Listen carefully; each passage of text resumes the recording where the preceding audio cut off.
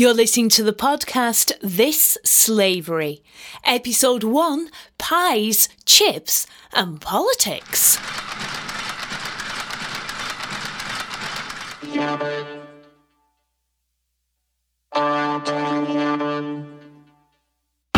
1925, the Labour Publishing Company released a novel entitled This Slavery. The writer was a young woman called Ethel Kearney. The novel is a romance set against the industrial background of working-class Lancashire. Ethel Kearney was a mill girl who had started work at 11 years old in a cotton mill in Great Harwood. For the first time ever, the world was presented with a storyteller born into a working-class community and who was able to reflect its struggle and resilience with an authentic voice. The life of Lancashire people has been bred into me through sharing their lives, their labours, their joys and sorrows, standing at the loom in a factory, living with them in tiny houses in poky streets. Like many working-class Lancastrians at the time, Ethel was a revolutionary socialist thinker. In this book, Ethel is talking to the mill girls like herself, standing at a loom all day. That's revolutionary in itself. Serious literature aimed at a working-class readership. The novel tells the story of the Martin family, mother, grandmother and 2 eligible daughters, Rachel and Hester, who both work in a cotton mill that's burnt down. Both girls love Jack Baines. However, this is romance Lancashire style. Hester, the delicate sister, is dressed in ugly mill clothes when Jack Baines comes courting, and his first chance of a date is a trip to the chippy. Jane Austen, this is definitely not. Jack Baines stole a glance at Hester. There were bits of grey fluff in her dark hair. She'd not yet taken off the winder's belt with its pitted indentations made by the sharp pressure of the cop skewering. There was a smudge of black lead on one soft, delicate curve of the pale cheek. She was to him something surpassingly beautiful. All his hopes, apart from the revolution, of course, were wrapped in that straight-fronted, high-bibbed, hideous apron. If only Rachel would ask Hester to run for some chips, he would get the chance to offer to go with her, to carry the umbrella. So he sat on and on, discussing books with Rachel.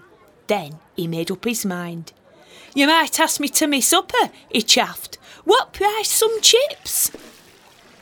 Ethel Kearney has set her stall out early on. Love can come with a northern accent and working-class customs. Dialogue in This Slavery is simply an accurate rendition of how the people of East Lancashire spoke. Readers from outside of a working-class community might not realise there are vastly different levels of being working class. These people had artistic and cultural sensibilities, and they yearned for more. The Martins were not some kind of urban serfs living hand-to-mouth in bleak and graceless poverty. They were educated, if self-educated, and well-read. Hester has violin lessons and plays Bach and Beethoven. They've had electric lights fitted. There are pictures on the walls. Ethel takes the trouble to show us these things. The respectable Martins, though, might be at one end, but every town had its irredeemable slums. Ethel Kearney shows us Ryan Street as a case in point. The rain was abating as they reached Ryan Street. Ryan Street was busy with swilling brushes, sweeping out water from the front door to the back door of its houses, men cursing and women lamenting, tasting the discomfort of a small flood. Women in shawls were standing in the roaring gutters, water up to the clog tops, screaming out to sleepy children huddled in doorways to keep out of the wet. Tomorrow, at dawn, those still damp shawls would be swarming out towards the factories. Ryan Street was always like this in heavy rain. People lived in Ryan Street because it was cheaper. Ryan Street had bugs. Ryan Street had drunken people and people who fought together. Ryan Street was a little circle in the Hades of poverty, varying in degrees of degradation but forever the same old Hades, the inevitable parallel of the heaven of ease, leisure, culture, refinement, which would shudder back from Ryan Street, and yet which is purchased by the sordid miseries of thousands who cannot escape from Ryan Street because they're trapped there. Throughout the book, there are casual references to deaths, accidents and suicides, not in that slightly thrilled Victorian way, but as a dull fact of life in industrial towns. Ethel Carney wants us to consider these kind of deaths not as suicides, but as murders. What are you getting at? I was trying to lead up to the fact that whenever anybody dies because they can't get grub and warmth, whether they die slowly or fast, they've been murdered, asserted Rachel. He stared at her dumbfounded. Then he stared away, his gaze resting on a coffin lid with a woman's name on the shinting plate. She's left 5, he said in a whisper. 5. There weren't a thing in the house to eat nor sup. Worked at Barstock, she did.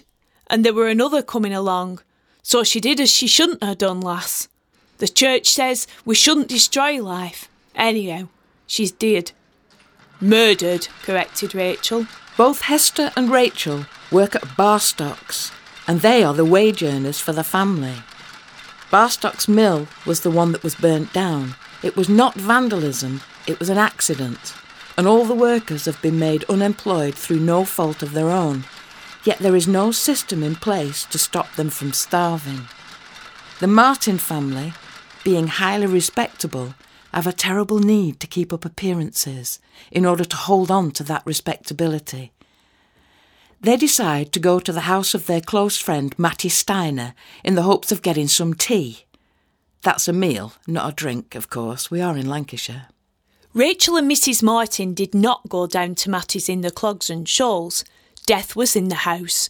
To lock the door on a dead person and go out faint and hungry to cadge a meal was to do a thing too brutal to be displayed to the whole world. Dressed up, they might convey the impression that they were out on the business of seeing about the coffin, shroud or grave papers.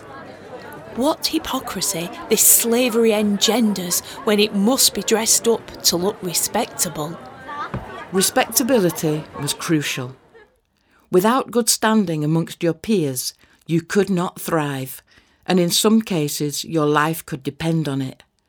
Ryan Street and the workhouse beckoned.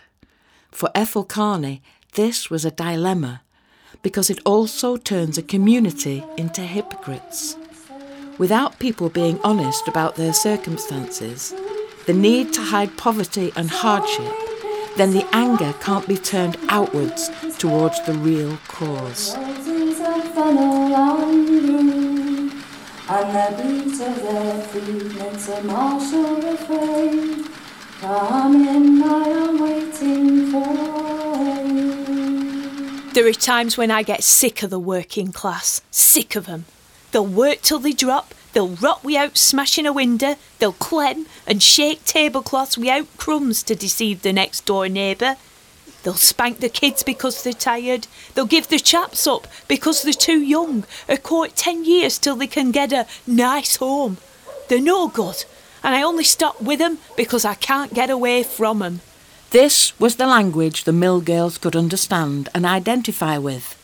They could see their own behaviour and their own dilemmas. Ethel leaves the worst of circumstances to speak for themselves. Romance and politics are inseparable in this book. Revolutionary politics is who they are, whether they are in love or not. Both girls have had the same political upbringing as each other, but Hester is frail and dreamy. It's Rachel who is the firebrand. This is the perfect opportunity for Ethel to catch the ear of her community in straightforward language. Rachel becomes a speaker and workers' leader, thrilling the reader who is now ready to hear the revolutionary ideas of the writer. You just won't listen.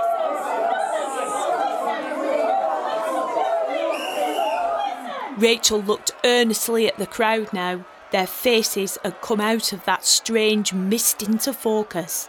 3 hours, repeated Rachel, because if everybody worked, that would be enough for all the needs of the people of the world with the knowledge and resources we now have. That is for necessities. Of course, if I wanted to study or be a musician or paint or sing or make artistic things, after 3 hours, I could do so.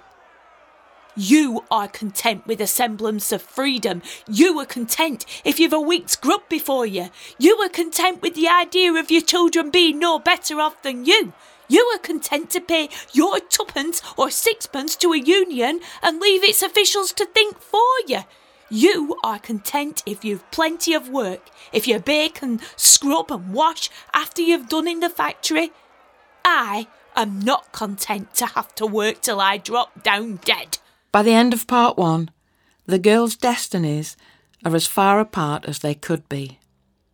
Hester is engaged to a rich man who can save her from a life in the mill that's killing her, and Rachel has been arrested.